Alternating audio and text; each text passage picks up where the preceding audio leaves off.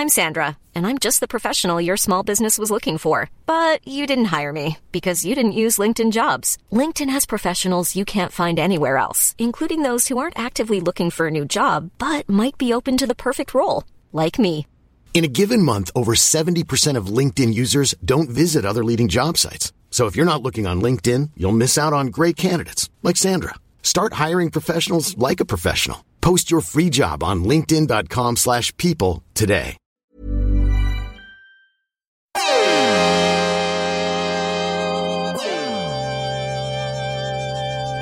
Live from Eggplant Studios in downtown Toronto, this is Gym Rats and Joints with Javon Shepard, Andy Routens, and Dan Gladman. Today, we welcome former Gonzaga Bulldog, LA Laker, and Team Canada star, Robert Sacre.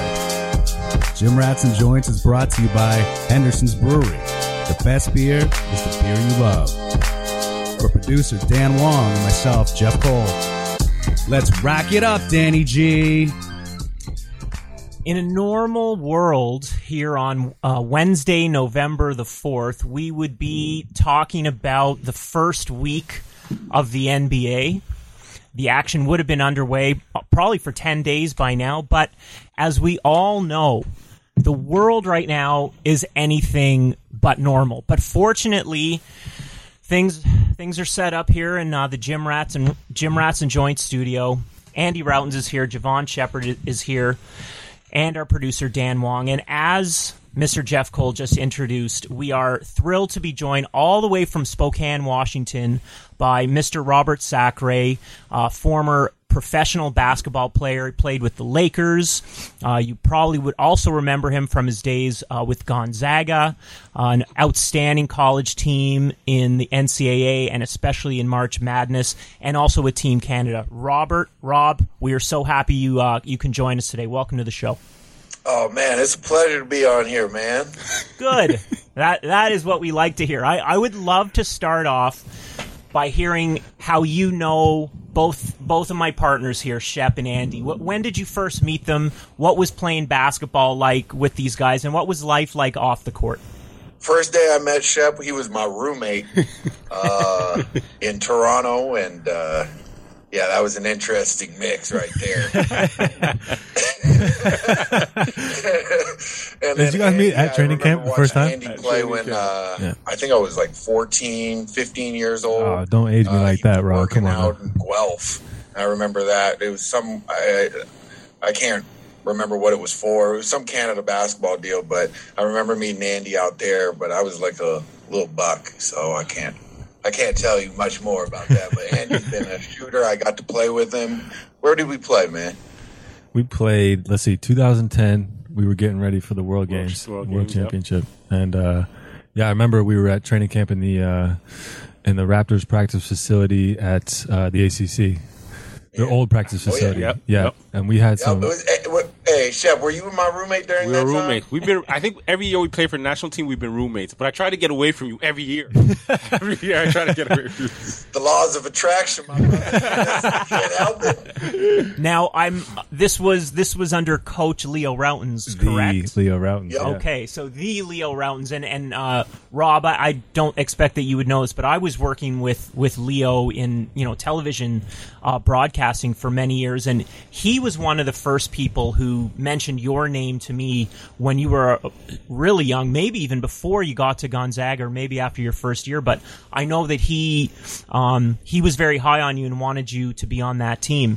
So, Andy, can you talk a bit about when you first met this guy, when you first heard of him, and what you saw from him? Obviously, there's a ton of personality here, but also as a basketball player. Yeah, I mean, obviously, I think that makes two of us that have no recollection of the Guelph experience. But I remember Rob coming. He pulled up to camp, and just an absolute specimen. I mean, 6'11", 7 foot. And the first thing that distinctly jumped out at me was his tattoos. Yeah. and I think you've added to the collection since then. No, this is a completely positive thing. I love all your tattoos. I was going to say, I was a huge fan. I was like, this guy's got what did you have? DMX, Mike Tyson. You have Snoop Dogg too, right? Snoop, yeah. Yeah, right. I mean, like super hyper realistic, like big tattoos, and I love that. And where did you get all your work done? Man, I've done it from Spokane to Japan, brother. It's been all over. I can't tell you. I've done it from I've been on the road in Denver, and I had people come in my hotel room. I've had Spokane. I've been in Okinawa. I had my tattoo artist out there. Oh wow! Yeah, I just like artwork, man. And yeah, for I just like to represent myself, and I'm not done. I'm working on my legs as we speak. Nice. Now, Shep, we're learning here that you and Rob were roommates. It sounds like for many summers. Yeah. What's it like when you first meet a guy who you're going to be playing basketball with, you're going to be traveling the world with, and on that first day, you're told, okay, you're bunking with this guy? You know what's funny? I think the first time I even ran into Rob, and I opened my hotel room door, and at that point, like, I had a couple years under my belt. You know, AR, we're the big guys on campus. Whatever the case may be. I opened my door. We think. But Rob has like this big personality, so I popped the door open. He's from the West Coast, so he probably came in a day or two earlier. And he's looking at me, what up?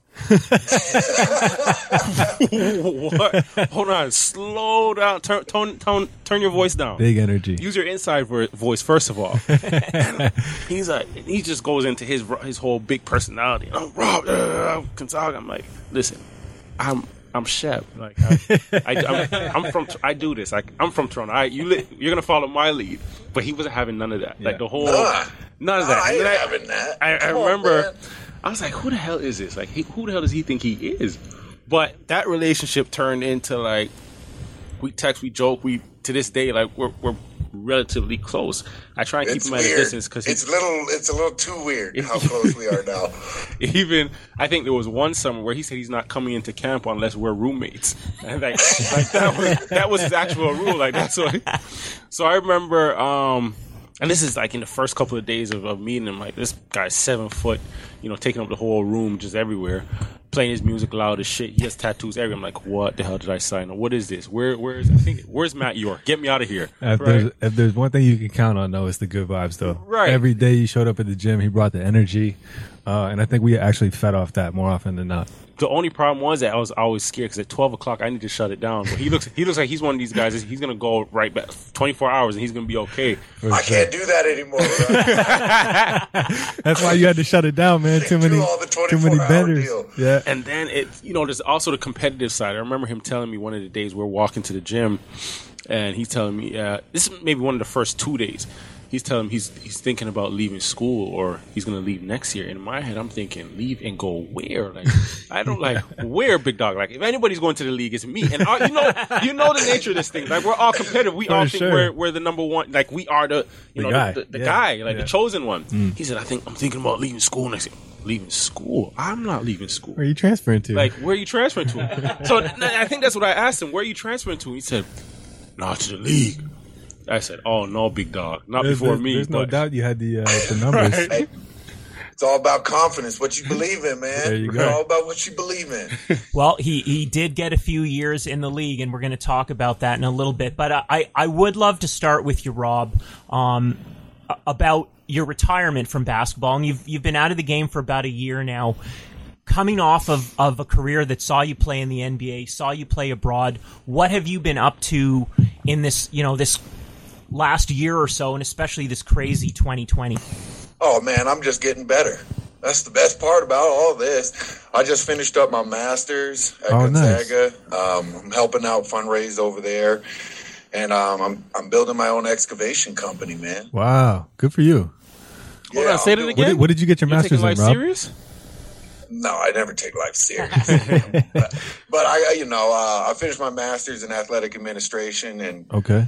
I'm helping out in the athletic department at Gonzaga, and I've been venturing off, creating my own little company over here, and just keep building, man. It can't stop. It seems like I never stop. Yeah, it can only go forward. It seems like the Gonzaga community is pretty close knit. Are there other former Gonzaga Bulldogs around trying to stay within the organization?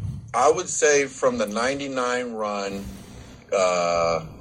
when they first got on into the tournament and everything, there's probably, I would say, from that team all the way to my class, everyone's pretty much moved back.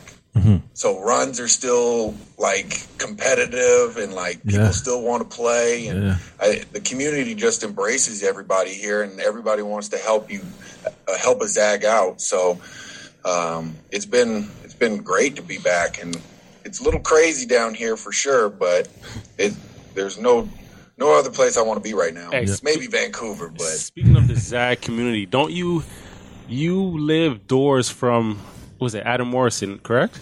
I don't live doors, but I live about 10 minutes away. Yeah. You remember that? He was a legend. He was a legend. He was an absolute bucket. Does he still get it? He was a bucket. Does he still get one? If guys call him out, if someone starts talking shit to him, at the bar or something, he'll be like, put 15. I'll put 1,500 down right now. Let's go. Okay. Let's go. Come on. Once you put your money where your mouth is, he'll bust someone's ass right there. We had some bands too. Yo, what's been the toughest? Because Andy and I, we always have these conversations, and some of the other guys that have played with us along that transition. Have you found it tough, or you're somebody that's always been positive, always have a real infectious energy? But how have you been able to navigate that transition? Because it seems seamless.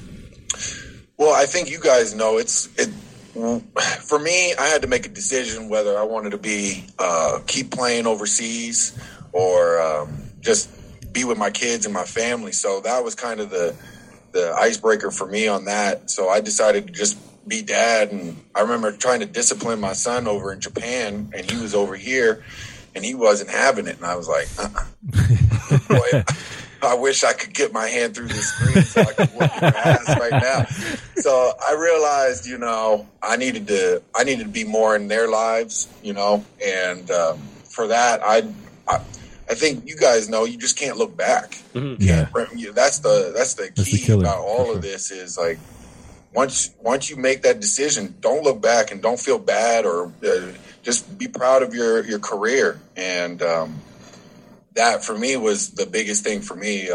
I use this metaphor, when you're driving a car, you're not looking in the rear view mirror when you're driving. You're looking in the windshield. That's why the windshield's always bigger than the rear view. That. Little philosophy from our guest, Robert Sacre here. Nice. Great to hear it. Rob, I didn't come into this conversation really knowing much about the Japanese league. You hear about the Chinese league. Basketball is super popular in Asia and in that part of the world. But I know literally nothing about the Japanese league. What can you say about it in terms of the caliber of play or the way the fans celebrate professional basketball in that country? Well, right before I got there, they had merged two leagues into one major league, the B League, and it's been great.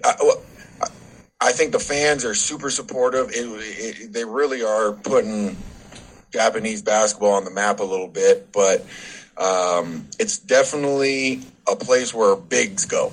Throughout this whole transition of basketball, basketball goes in different phases, and I think the big man has kind of died off, and especially in America and Canada and North America. So the big man kind of migrated to Japan. They don't have bigs like that. So I was battling guys 350 pounds, and I was like, where am I? It was a different animal over there. Nick Fazekas is over there from Nevada. My guy Jawad Williams is out there too from North Carolina. That's a big boy. Yeah. I played him in Paris. And he's strong. He is brute force strong. Josh Smith from UCLA. You remember that big boy? Josh Smith, he's 400 pounds when I was playing him. Wasn't Josh Smith a wing? No, you're thinking of Josh Smith from Atlanta. I'm talking about he was a younger Josh Smith. He played he went to UCLA and Georgetown. Got you. Okay. Yeah, well, he's over there, and all these bigs are all in there, and like it's highly competitive when it comes to big man basketball. And guess what? They dump that ball in, and you get as many touches as you want. So at all. Your guy Alex Kirk is out there too, as well, right? Yep. Alex Kirk. Yep. He won. I believe he won 2 championships out there. Right. Yeah. No, it definitely made a transition into a pretty formidable league. I know they're starting to hand out some good paychecks out there. Oh, tell me about it. Yeah. Rob, I was just wondering, in all your time over there, if you gave any thought or if you've ever gotten over that second round exit in Buffalo to the Syracuse Orange. Whoa, I was just curious if you got over that yet. How did we get there? How did we get there? It just felt. I just needed to get it off my chest. I wanted to check in with you. I see you dabbing your forehead with the towel now that I've asked you. Just kind of curious about how that went. How was that dunk on you? I can't remember. Whoa. I remember that in that game. That was a fun game, though. Oh, we're going to have to look that up. Was Kelly O playing that time? He was young. Kelly was on the team. He played sparingly. You guys had Matt Bolden. Elias Harris was there as well. Yep. Baby Sacre making an appearance. Yeah. My daughter wants to be in every aspect. Now get out. Out. Don't even make no noise. I'll be right back, boys. All right. Okay. All right. Well, okay. We'll let Rob attend to some family duties, and we'll keep going here while we're talking about the time you played Gonzaga. Did Michigan ever play Gonzaga in your day when Rob would have been on the other team? We didn't. I didn't get to play Gonzaga or Syracuse. Syracuse was actually my dream school. Gonzaga, I played with Manny Harris though. Manny, that's my guy. Manny, I played with my last year in Turkey in Bahçeşehir. He's one of my favorite people, man. Yeah, Manny's my guy. Quiet killer, quiet assassin. Quiet as ever. He's from the hood bucket getter. But he gets absolutely. a bucket. He gets a bucket by any means. By any means. That's my guy. He was actually, when I was at Michigan my last 2 years, Manny and myself are actually really close as well as Deshaun. I always end up attracting your types, Rob. Like you're living out this life on the edge. Manny, I played with Manny when he had a call up in L.A. and okay. I mean, that dude can score. He can just go, and he plays bigger than he actually is. Yeah. And you think because he's wiry, at Michigan, I thought he was like 6'7", nope. 6'6". No, 6'5". You're being generous. He's frail, but he just knows how to score. He's a bully. He's not necessarily a shooter. He doesn't necessarily handle it the best. Yeah. But if you want a bucket and in crunch time, he knows how to get it. Was that? Yes. Who was on your team that year when he got that call up? Dude, I can't. Bro, you know what I also see when in LA. I couldn't tell you what year came through. Did you see where, when? I think that was my second year. So we had who was on that team? That was like the Jalen year, right? With I believe so. Jalen was the next year. He wasn't. Yeah, Jalen was my third year, but he was Manny. Manny came up with D'Antoni. Yeah, that's what that was that year. That makes sense. That makes sense. Did you get to see? They had you all over those memes when the Lakers won, saying they've gone through so much tough times, the dark years that are behind them. They had you posted up, backing down. I can't remember who it was. Turn around. Aaron Baines, bro. I remember that. And they got the little air ball. Oh, man. I was just trying to hit him as hard as possible. By the time I threw that shit up, that thing was I was limp. Okay, I'm glad the Lakers have come up in the conversation, and Rob, I'll put it out there. You played your 4 or 5 seasons with the Lakers. Kobe Bryant was your teammate.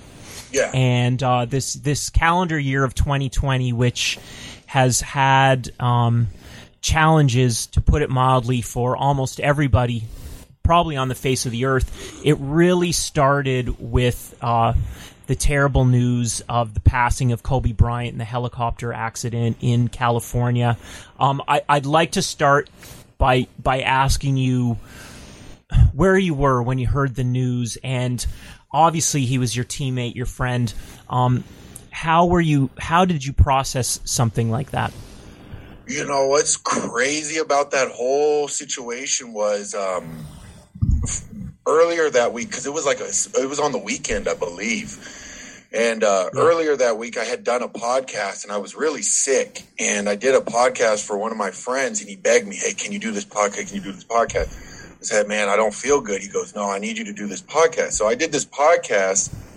I ended up talking about Kobe that day, and he got a hold of it. He got a hold of it. He listened to it, and then he retweeted it on Twitter. Wow.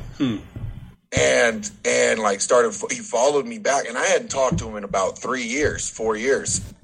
And he had retweeted it, and it was his third to last tweet before he passed away. Wow. Really? That's crazy. So now, anytime I open up my Twitter, I always see his Twitter come up because people are always retweeting that retweet. Wow. Okay. So it was really weird. It was like that, then something about Iverson, and then LeBron, and then that. And so since then, I always get reminded, like, man, it was just a weird time, but it was it didn't feel real at the time because, you know, people come out with these hoaxes and all that. So you kind of thought it was a hoax. And then all of a sudden my phone just it started blowing up. Bing, bing, bing, bing, bing, bing, bing, bing, bing.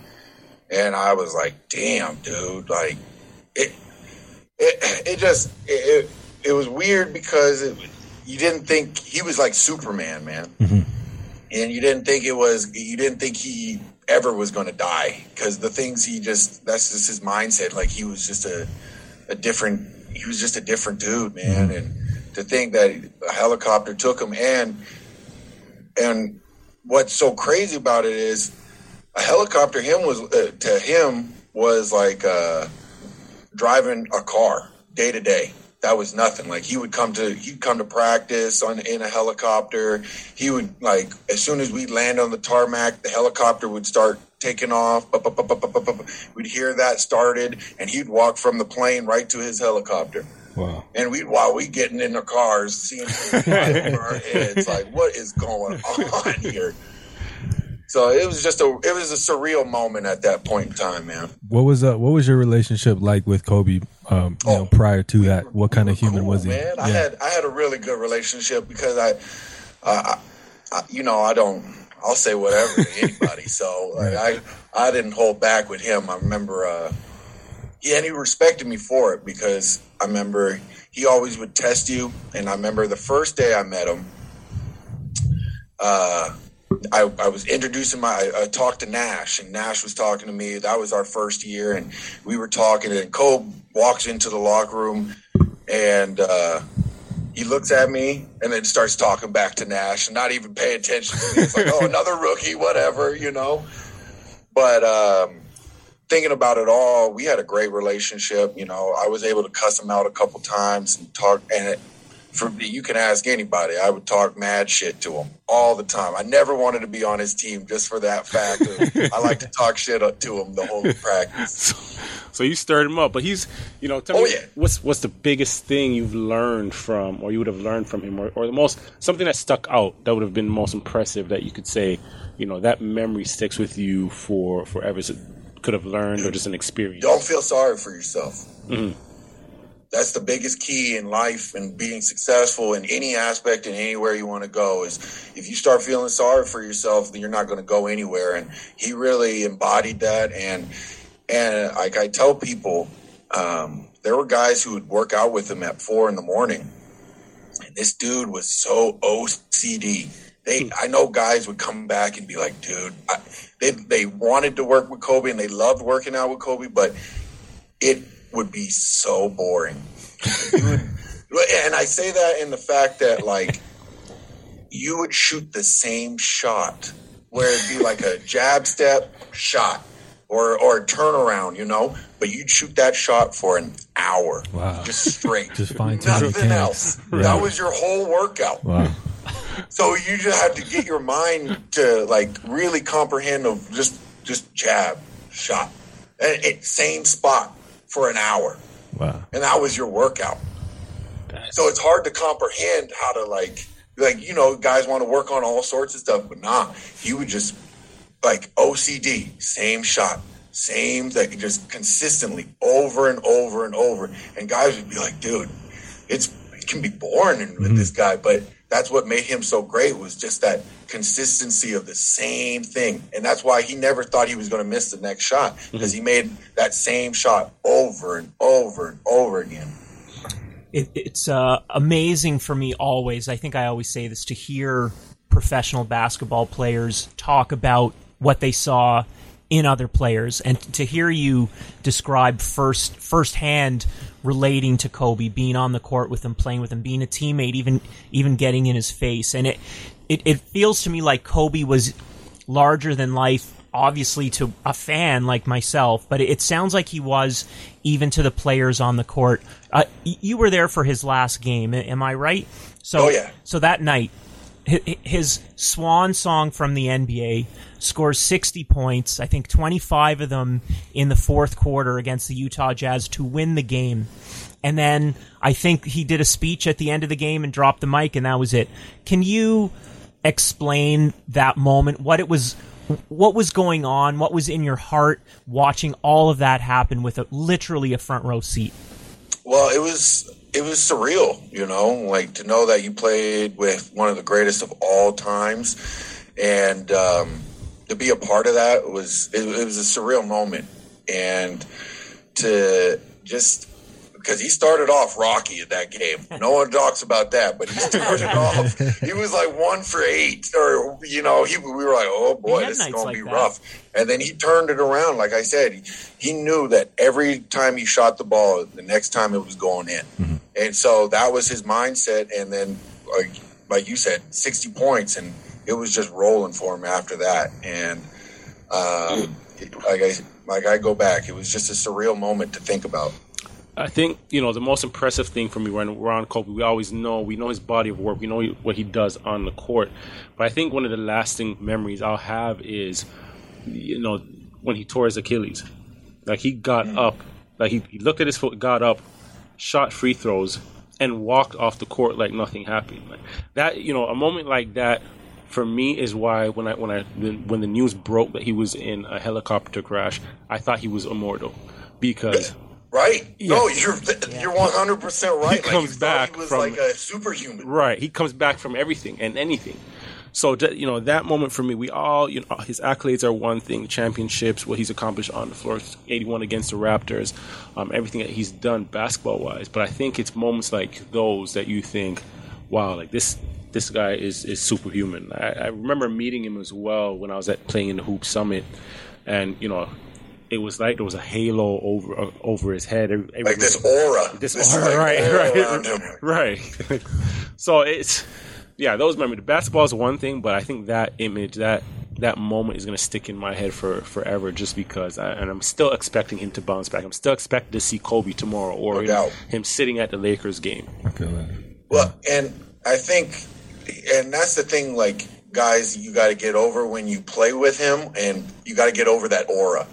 If that makes sense. Mm-hmm. Like you can't keep him in that superstar light forever. I don't know how to describe it. You can't put him on that pedestal, because at the same time, it's your teammate, and you guys are competing for a better good. Right. And in your case, there's times where you had to check him, and I'm sure vice versa. But if none of that is done, I also don't think he's the great that he is today. Oh, I checked him one time. You have some audacity, though. Got some major stuff. Major stuff. Who the hell are you? I'll tell you. Yeah, exactly. So I'm going to cuss on this show too. So we were playing the Mavericks, and he goes, we're at the free throw line. He goes, hey, Zach, I need you to inbound the ball quick. So I'm like, all right, man. Okay. So he made the free throw. We had it was the end of I can't remember, end of the first quarter, I believe. I ran in, took the ball out, and he did this, like, he knew he was wrong too.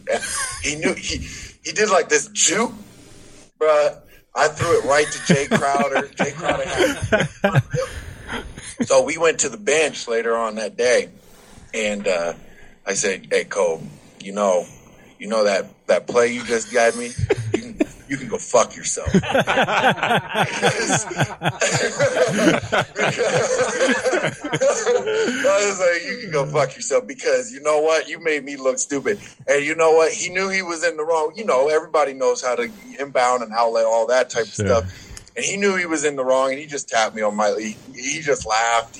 That's all we could do at that point. So he get it. He was like, he understood your frustration and everything, and you know, I'm grateful to be able to say I played with him. For sure. I learned so much from him, and like I said, the biggest thing I also learned was like, you know, if you're going to go 1 for 5. Might as well go 1 for 50. I like that mentality. It's all going to be shitty any which way, you know. Yeah. So might as well go shoot to the end. That's all I thought. So I used that when I went over to Japan, and I really used that like, hey, if I'm going to have a bad game, well, shit, I might as well go 1 for 50. For sure. That's a nice segue. I was going to ask you because I know there are some major changes going from NBA life to playing overseas. And how was your experience? Was it seamless in terms of the lifestyle change, in terms of practice, in terms of travel? How did it prepare you? And did you take anything from any of the other guys on the team? Because I see you played along the likes of the Anton Jamesons, the Dwight Howards, Metta World Peace was there. Did they give you any kind of nuggets that you took with you? You know, I had my first year, I had a lot of vets, and like it's crazy to look at how basketball has kind of evolved to a real young man's game. Mm-hmm. And I'm not trying to discredit like these guys that are coming in, but when I came in, I would say probably 70% of the team was over 30. Mm-hmm. You know, and now I wouldn't even say the league is. The average age is probably 25, you know? Mm-hmm. So it was a man's league when I definitely came in, and I learned a lot of how to be a professional and how to carry yourself. And I tried to bring that over in Japan, but, you know, they gave me a bike to ride to practice. Were you close to the gym at least? Uh-huh. Were you close to the gym? Was your apartment close to the gym? Yeah, I was like a 10-minute bike ride to practice. Wow. So I had a bike where I was. They didn't feel like you needed a car in Tokyo. So that was fine.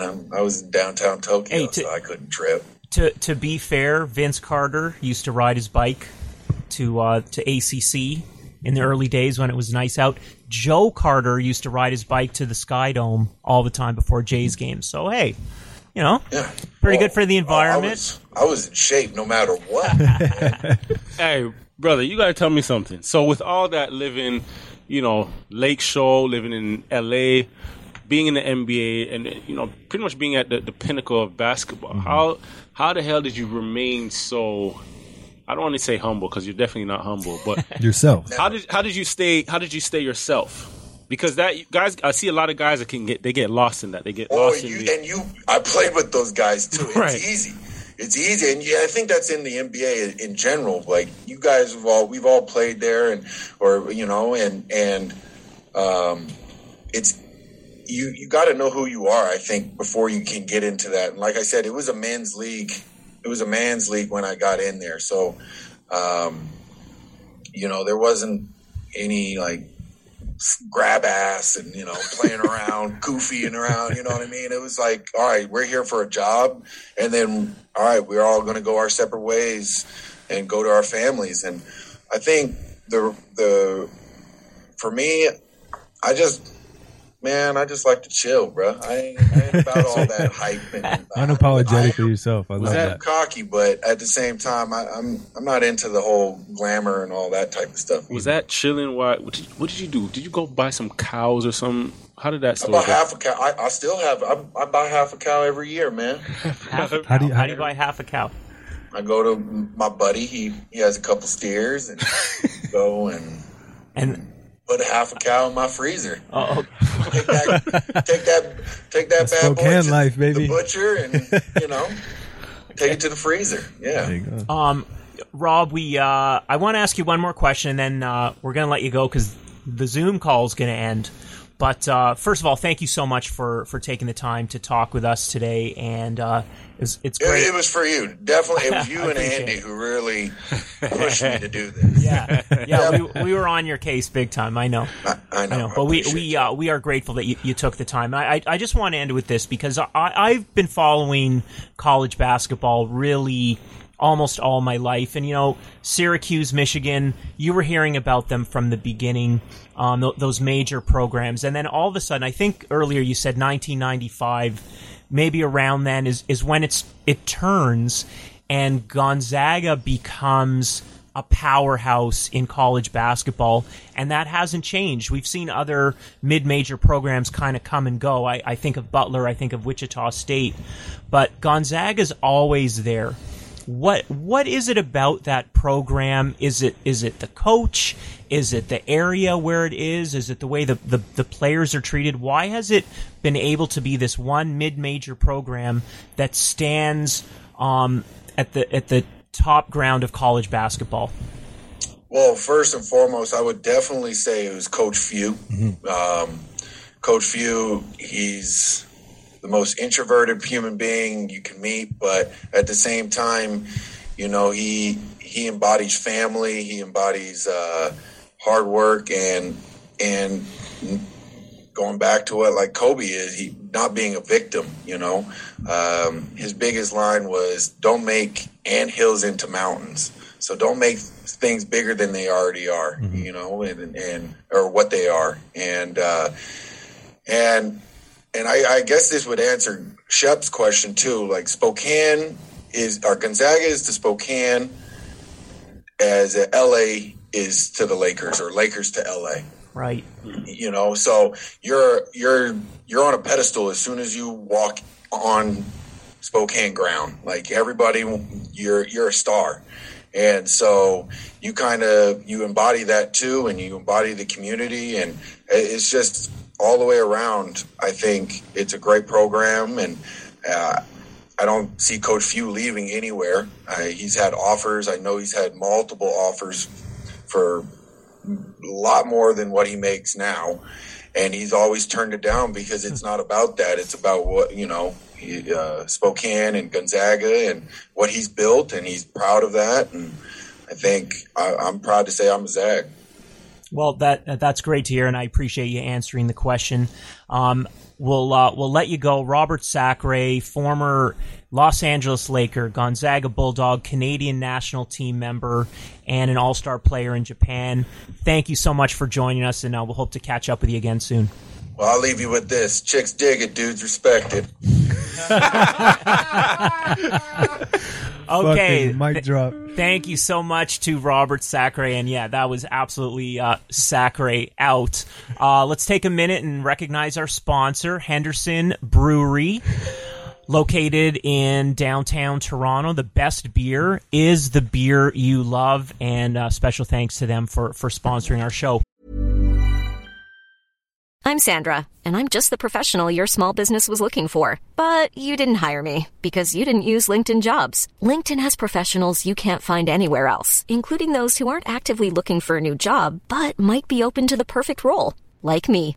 In a given month, over 70% of LinkedIn users don't visit other leading job sites. So if you're not looking on LinkedIn, you'll miss out on great candidates like Sandra. Start hiring professionals like a professional. Post your free job on linkedin.com/people today. Andy and Shep, while Robert Sacre is on the mind here, we've let him go. We didn't really have time to get into Canadian national team, but you guys were, we alluded to you playing alongside him, and the 2010 World Cup really comes to my mind first. Shep, why don't I start with you? Maybe explain to us what he was like as a player. He would have been a really young guy at that time, but how did he contribute to that squad that played in that World Championship in Turkey? I think, his personality, just like you guys seen, it says enough. He's always been a great teammate, and if you even date back to when he was with the Lakers, that was something that you could stay consistent. He was always on the bench cheering for guys, and brought pulled guys together. So he just has that type of infectious personality. I think, dating back to 2010 in the World Championships, I think he was a little green behind the ears at that time. And there was a lot of growing for which most of us had gone through. I think the unfortunate thing for him, or I shouldn't say unfortunate, but just a part of the growing process, is that everybody's seen his size, everybody's seen his natural ability, and assumed that he was just going to come in and dominate the World Championships. So he became a great player. And I think that year was just a great learning experience, a great learning curve. He definitely contributed. Was he frustrated at times with the amount of playing time and so forth? I believe so, but it was more like we all went through the experience and just growing. So yeah, I mean, when you get to the international stage, there's a learning curve on how to play the game, the physicality that the game is played with. And he was a specimen, like I said. He was a banger. He had a high motor. And I think that his attitude was infectious. I mean, he carried us a lot of days in practice. For sure. He picked us up in times when we were struggling during the game. And I think those are the glue guys that you need on the team. And I think that showed, like you said, in LA. Maybe the one thing that the coaching staff or Coach Routens that wanted out of him more was to be more physical, to use his body. And I don't think he knew his own strength. And he was more than capable. He was a capable scorer as well. Just to see him be more aggressive and bring that physicality and scoring prowess to the game. And in all fairness, it's a different game. It's a completely different culture of basketball. Especially from college. Exactly. I mean, college is nonstop, helter-skelter, 35 seconds of just buzzing around with no real structure. And the irony is, we probably expected more physicality out of him, or coach maybe wanted more physicality out of him. But, to somebody like myself, I found college extremely physical. Whereas, so it's just different ways of applying that physicality, applying that strength, because he dominated. Absolutely. He dominated college, and he was probably one of the strongest players, some strongest bigs in Division I throughout his collegiate career. So it's just that just goes to show, the different styles, the different philosophies of basketball, different cultures of basketball throughout the world. And when you're on that world stage at the World Championships, you have to be able to adapt to many different styles of play. So it's just, and again, that's why you see the teams that are most successful in international play are teams that have veterans that have experience on that platform, on that level, for sure, for years upon years. One thing that really stands out for me about Rob is the Canadianness and the Americanness, all that Can-American thing. Swiss Army knife, man. That we don't, it's kind of rare. You don't really talk about that much. But if you look at this room that we're in, you have ties, deep roots to both countries yourself. Our producer, Dan Wong, has family ties to Virginia. Shep, you went to college and lived in Michigan for 4 years. Even I went to school for 2 years in Charlottesville, Virginia. What can we learn about the experience of having that kind of background and that kind of understanding of people from both countries? We know there's differences there. There's different ways of thinking. There's different laws, different governance. What is the character or the soul of somebody who maybe has both countries in their blood?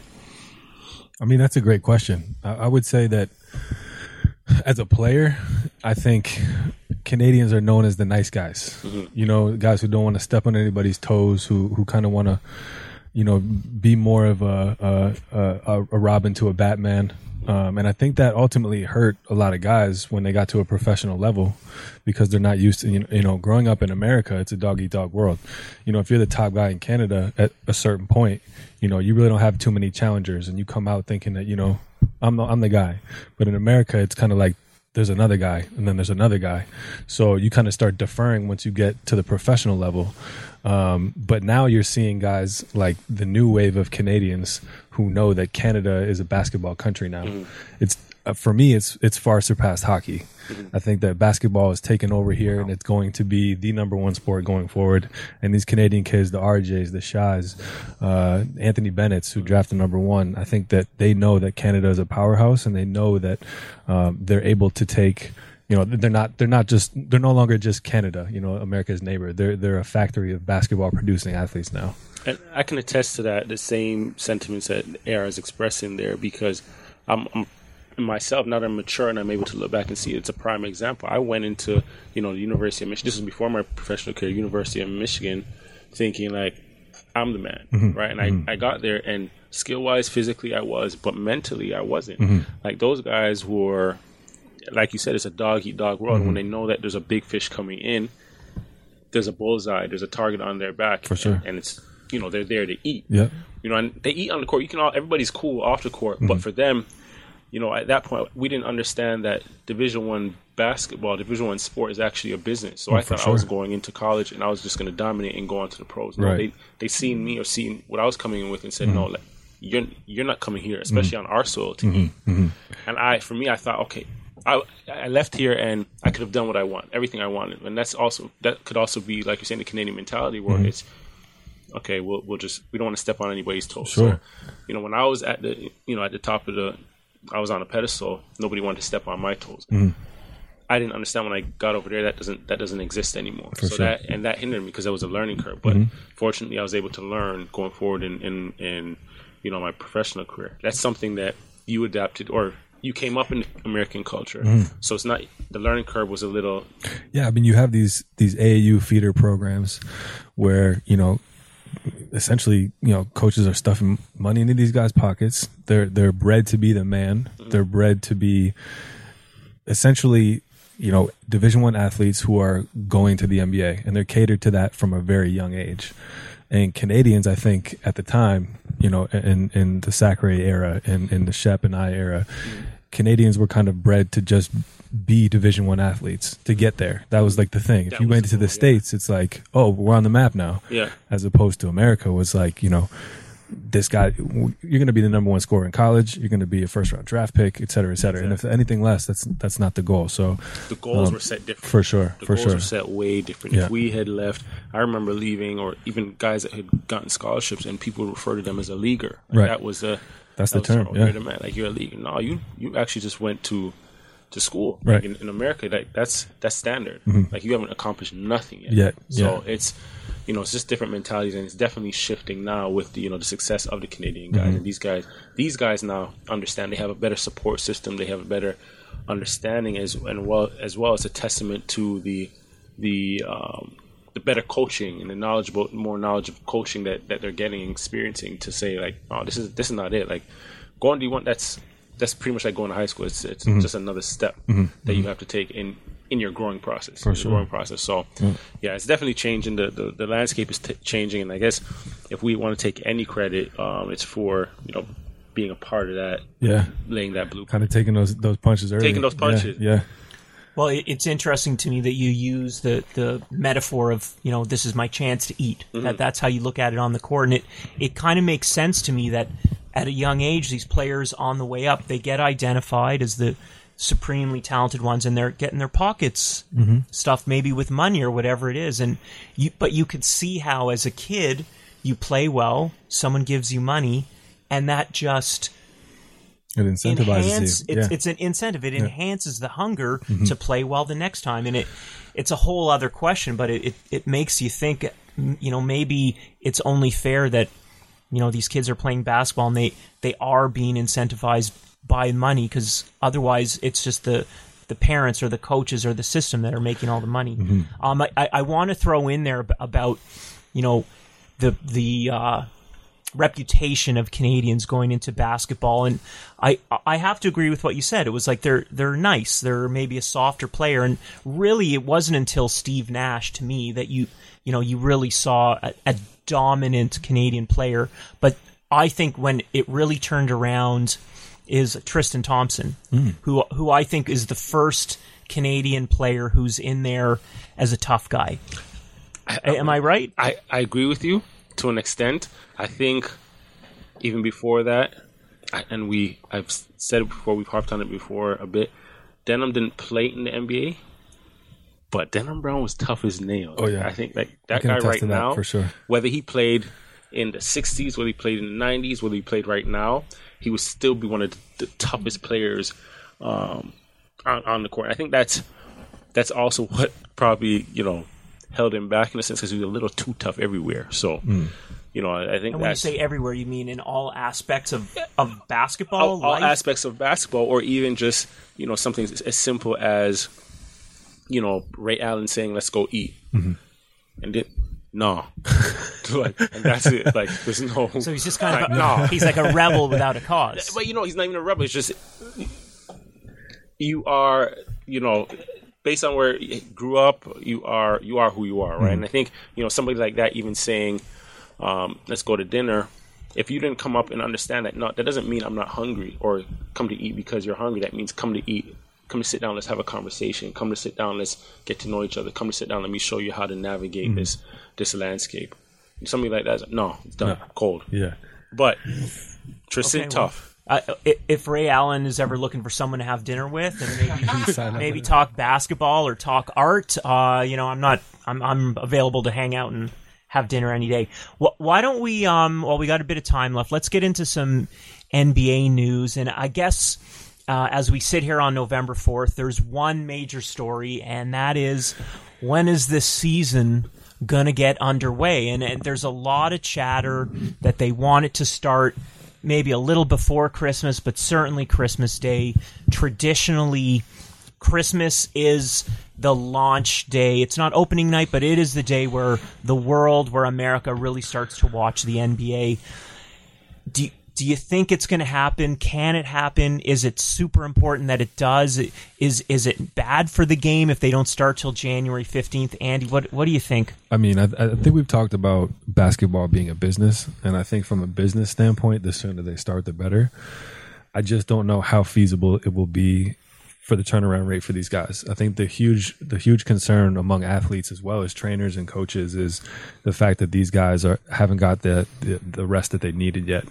I mean, the bubble was a grind. I mean, they were playing games almost every other day for a bit, and then the playoffs, they went deep in the playoffs. Yes, there are some teams who haven't played, but you have to protect your investments. And if that means giving your guys a couple more weeks and losing, potentially a couple $100 million, I think in the long run, you have to worry about what it's going to do for the league, and protect your players at all costs. And I think that they're going to get a battle on that front from the players. Shep, Andy's right, but a lot of teams, I think 10 teams, 8-10 teams, haven't played a game since March. So some of those younger, lesser teams, they're itching to go. And yeah, I understand the Lakers don't want to get on the court too soon, but I feel like it's maybe only 10, 12, 20 players in the league who are going to say, no, I want to wait till February 1. But those players run the league. So I think the Players Association and the rest of the execs or the higher ups are going to come to common ground, because I think financially the implications there are what is going to take precedence, whether it be from the players' side and the amount of money that the NBA risks losing. I know on the player side, if they don't start December, late December, those checks start to get a little thinner. Yeah. So that's also a conversation that needs to be had. And then on the from Adam Silver and the rest of the execs, the NBA risks, I believe, like you said, Andy, a couple $100 million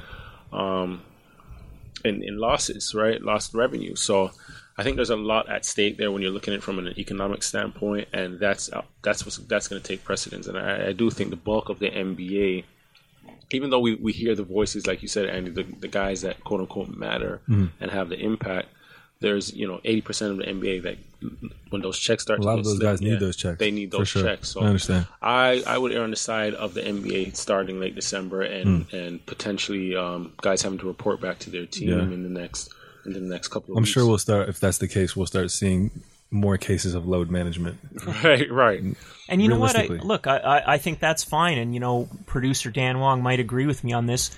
The soccer teams around the world, the best players don't have to play every single game. You have to have a complete roster that can go out there. I think that in a season that might start a bit earlier than maybe planned, I think some load management is fair. And I don't think guys should have to play 4 games a week in a potential 72-game schedule starting, basically 8 weeks from now. Well, that's also not a bad thing, because the roster, the number of roster spots had increased over the last 2 years, I believe it was. So now you have your two-way guys, your 10-day guys, and so forth. So I think with your load management, this also gives those guys more of an opportunity to showcase their talent. So if you're looking at it from that perspective and that lens there, those guys should welcome it. A double-edged sword you have to worry about, especially coming from Adam Silver's standpoint, is your superstars have to be on TV. It's what everybody tunes in for. So it's going to be interesting to see how that's managed. But ultimately, Adam Silver's done such a great job with the NBA and the bubble and the players union headed by Chris Paul. They're on the same page. I think that they're going to come to an amicable agreement. And I think that where they benefit there is potentially people are yearning for sports so much. Oh yeah, they'll take anything. They'll right? take anything. Yeah. So that need for the stars now isn't so much as it would have been in a regular season. Right. But just to have live sport on TV, they may be able to get away slightly with that. Yeah. Now, there's going to be differences. Yeah. I don't think there'll be a G League season, so you are going to have some professional caliber players who are going to be looking for jobs. And look, coronavirus has not gone anywhere. There's going to be team infections. You might be looking at a situation where the teams carry 17, 18 guys, and maybe you have a couple Just guys in case, on the constantly on the roster for practice purposes, to fill in case of load management, infection, and maybe they can come in at under the legally accepted NBA minimum salary. Yeah. So I think there'll be some options. There's also, you're seeing reports of things like play-in playoffs for those positions 7 to 10. So I think there's an opportunity to do things outside the box. I think we're probably in agreement that the season's probably going to start by Christmas Day, maybe a couple days before. I think there's just too much money. There's too much money. Just this week, Toronto Raptors celebrated their 25th anniversary, or the 25-year mark of their first game in the NBA. You didn't hear a ton about it. It wasn't really promoted that hard, but I thought I would bring it up here. One thing, though, that is casting a shadow on the Raptors is the Terrence Davis situation. We were able to talk about it a little last week because it was just breaking when we were recording. We've had a week to let it process. Davis has been charged by New York police, several charges. They don't look good. Oh, wow. The Raptors are investigating it. Shep, what do you think the Raptors are going to do, or what would be the right thing for them to do? If he is, I know at this point he's charged, but if he is found guilty, I mean, that's an express ticket out of Toronto. For sure. Any which way you look at it, I mean, that's something you can't really condone, or as an organization, as your professional club, you have to send a message and take precedence. I also proceed with precaution not to dismiss the other party in this incident, which just to wait to see how it unfolds, because I'm not a detective myself, or none of us are really. So I would wait for it to unfold, and then he was arrested. I mean, there has to be some credibility behind it. It's hard to imagine that all those counts. It seems like there's damage to the woman involved. I think even with the kid. I mean, yes, I'm obviously 100% to innocence until proven guilty. But to me, the fact that he's arrested for this in another country, he might not even be able to travel back and forth Canada, USA. I mean, it's a really sticky situation here, and the Raptors aren't going to have a lot of time to make up their minds as to what's going to happen with that roster spot. Yeah. I mean, you can never condone any type of domestic abuse, period. It's really unfortunate because of what a talent he was. Mm-hmm. I thought he showed a lot of promise. He was an excellent athlete. He brought a different dynamic to the team when the starters were out, and I thought he had a lot of upside. But I know the Raptors will do the right thing. They'll do their due diligence, and they'll see this thing out and vet it out till they get a final verdict. Yeah, and But yeah, like I said, no professional sports team, especially the way this is trending, and it's a different era. I mean, even with domestic disputes now, not even any type of abuse, it's something that you can't take lightly. So we'll see what happens with it. Ultimately, I'm hoping for the best for all parties involved, but I just it's unfortunate, to say the least. I feel like we always end up talking about the Philadelphia 76ers, and they've made news again recently because Daryl Morey is now in as the president of basketball operations there. He's already on record saying he thinks they can win a championship with that core of Embiid and Simmons. Isn't he already trying to get James Harden to Philadelphia? Is that the move? Is what I mean? The East is becoming more and more competitive. The Nets are going to have Kevin Durant in this next season. The Bucks are going to add players. Boston has a ton of experience. Can Philadelphia get there? Can Morey? I don't want to say what he did with the Rockets. They almost got to the finals, but are the Sixers on the up and up? I mean, look, having James Harden on your team is going to get you wins. It's going to equate to winning seasons year after year, and I think he's proven that. And the Harden experiment ultimately failed because you didn't get out of the West. So to bring Harden to Philly seems kind of redundant, in my opinion. Now, if you can get Embiid and Simmons to work together, ultimately find the pieces to complement them, and you have Doc on your bench now, I think that's already a winning formula. I don't think you need to do too much except shift the culture in a positive direction and try to get that team chemistry on 100. What do you think, Shep? Last word on the Sixers. If Daryl brings the same philosophy that he did with Houston over to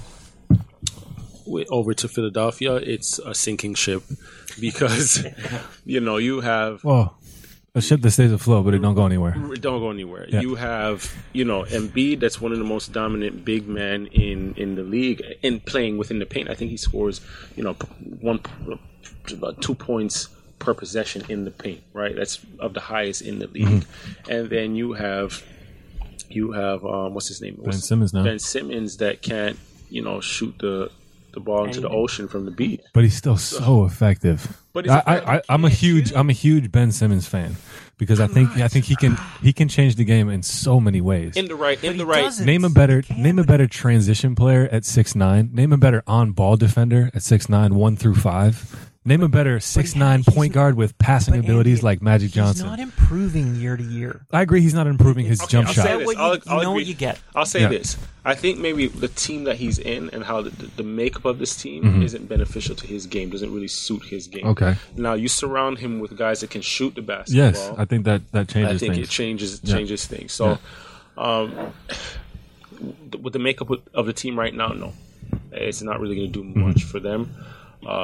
I think the biggest asset they have is Doc Rivers.